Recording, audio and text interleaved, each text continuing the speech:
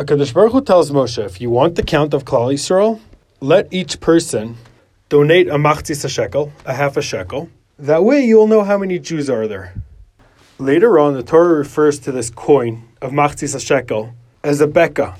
That means this coin has its own name. So how come the Torah refers to this coin as half of something bigger and not as a whole beka? I heard the Torah is giving us a message. Each Jew could only do his part. But if we work together, we will become a whole. The word the Torah uses for counting is kitisa.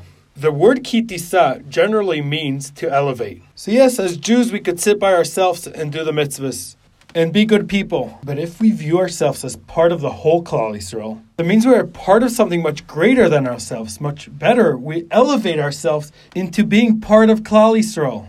We become as individual better people. Have a great Shabbos.